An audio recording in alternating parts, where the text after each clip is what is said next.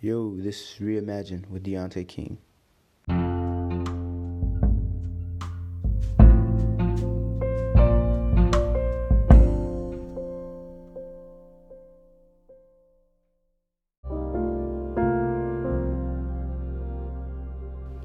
What is up, everyone?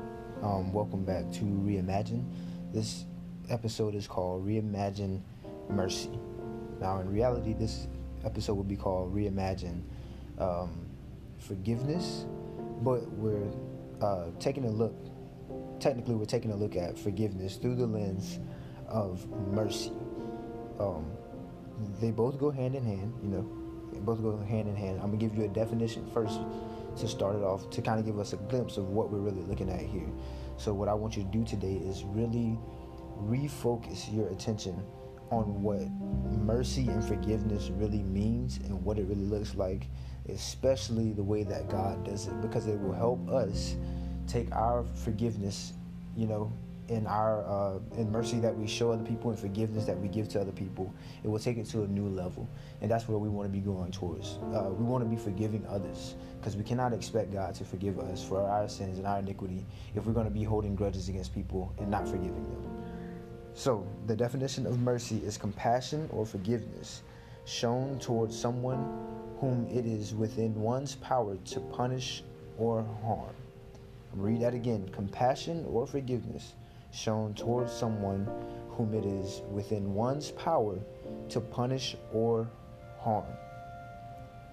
So, in that case, if we really want to talk biblically, the only one who is able to do that by that definition with righteousness and justly is God. The Bible says that all have sinned and fall short of the glory of God. There's not one who is without sin, other than Jesus, of course. There is no one who has not sinned. There's no one who has not fallen short. There's no one who is good except God. So in that case, according to that definition, within one's power to punish or harm, how can we really say we have that power to do so? So there obviously is times where it comes to the point where we have to show people mercy, and by saying that we have to show people mercy means that we have that power to punish or harm them, and instead we show forgiveness and compassion. So now there are situations where we do have that power. Sometimes you're in a position of authority. You're a level above that person or a few levels above that person, in the sense of workplace or, over some sort of responsibility. Also is when someone, insults or, steals from you or hurts you directly. You have a right to do something back to that person, eye for an eye type of thing. But that type of power is just a reaction from feelings. I feel you should be able to do that because they hit you, you should be able to hit them back. You see what I'm saying? You see what I'm getting at? But if we look at it in the real sense, in reality, God is the only one who has never sinned in any form or fashion.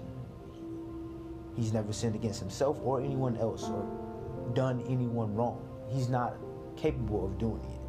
Now, how can we as people who continuously do people wrong, lie, cheat, steal, and any other sin we can possibly think of, feel we have the right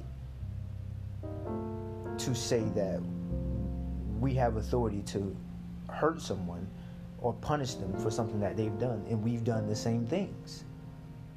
But that's just human understanding. I'll never be able to understand that, but I feel the same way. I do want to punish or harm someone when they have done me wrong or wronged me in some type of way. That's just how it is. I can't explain why it's like that. But just think about this for a second. If we look at the definition, biblically by the definition, God is the only one who matches this and is actually able to do it justly. Not in our eyes, but his eyes, because in his eyes, all sin is equal. It doesn't matter if you lied one time or 10 million times. you are still guilty of sin. He is the only one who is not guilty of sin. In our eyes, you can lie, and lie, but a murderer is getting dealt with on spot. A liar, they may not trust you anymore. They may not give you a certain responsibility anymore. But a murderer, they want you dead and gone. You are done with. So, what we really need to look at is the fact that once we understand that God is truthfully the only one who can really hold this to a standard of even meeting the criteria for true mercy, that is something we should be in awe of. He actually has the right to punish or harm someone and be right in it. Imagine if somebody hurt somebody close to you and you would be right in killing them or locking them up forever. You would be correct. That would be a good thing, and you would be rewarded and praised for that. Take that and give that opportunity to any human being, and they would take it. God, on the other hand, did the opposite.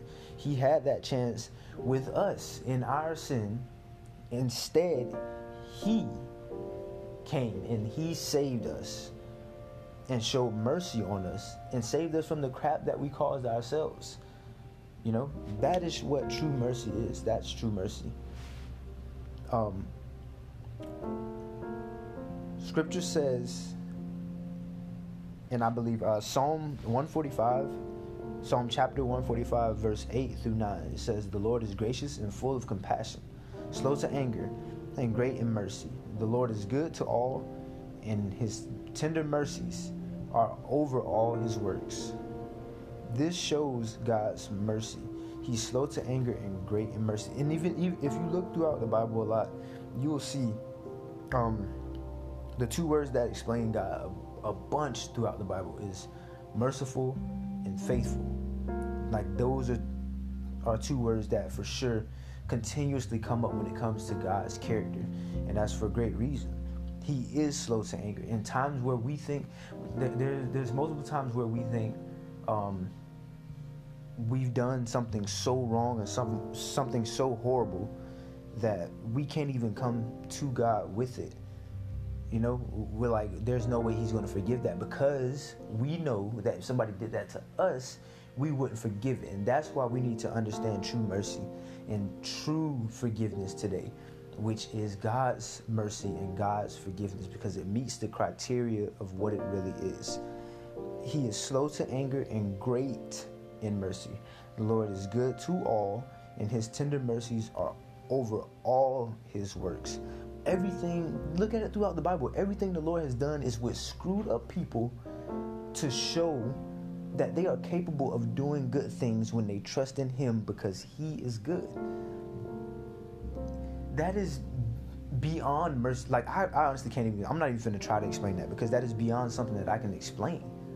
Beyond someone who had the right to destroy everything moving on earth because of its wickedness chose to save all of it and show them that if they trust in him, they can do good things and they can be something better than they could ever imagine to be. You know? That's something that's just awesome to me. Lamentations chapter 3, verse 22 through 23 says, "Through the Lord's mercies we are not consumed, because his compassions fail not. They are new every morning. Great is your faithfulness." If you're struggling today, I want you to know that you are forgiven. Let that sink in right now. You are forgiven. God has mercy and compassion on you, and it is renewed every single morning. Great is his faithfulness. His mercies are to bring life, not to kill us or destroy us, but to bring us life and bring it abundantly. That is what he's trying to do. He wants us to live and live in truth, not in the messed up stuff we see today, but live in truth. The last scripture is Micah 7. Micah chapter 7, verse 18 through 19. It says, "Who is a God like you, pardoning iniquity and passing over the transgressions of the remnant of his heritage.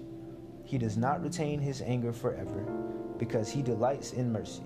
He will again have compassion on us and will subdue our iniquities. You will cast all our sins into the depths of the sea. God takes our wrongs and casts it all into the depths of the sea. He has compassion on us and will forgive our iniquities. And this is what the word is saying about him. He doesn't hold on to his anger. He doesn't hold on to his rage. Being a just God, he does have to punish sin because he wouldn't be holy if he didn't. But he has made a way through himself that we can be forgiven for our sins and our wrongdoings instead of being killed and destroyed forever. He's giving us a chance at life. All we have to do is believe in him. And that's the greatest sign. That's the greatest example of mercy, period. The greatest example of forgiveness, period. We need to look at that example and strive to be that. I'm not saying we will meet that criteria, but in his power, we can definitely strive for it and be progressing towards that result. So my prayer today is just for us to be growing in that, to be growing towards that every single day, be growing and pushing towards that result. And as we grow together in that, just imagine how much better things can get if we grow together in forgiving one another. Try to outdo the next person in forgiveness.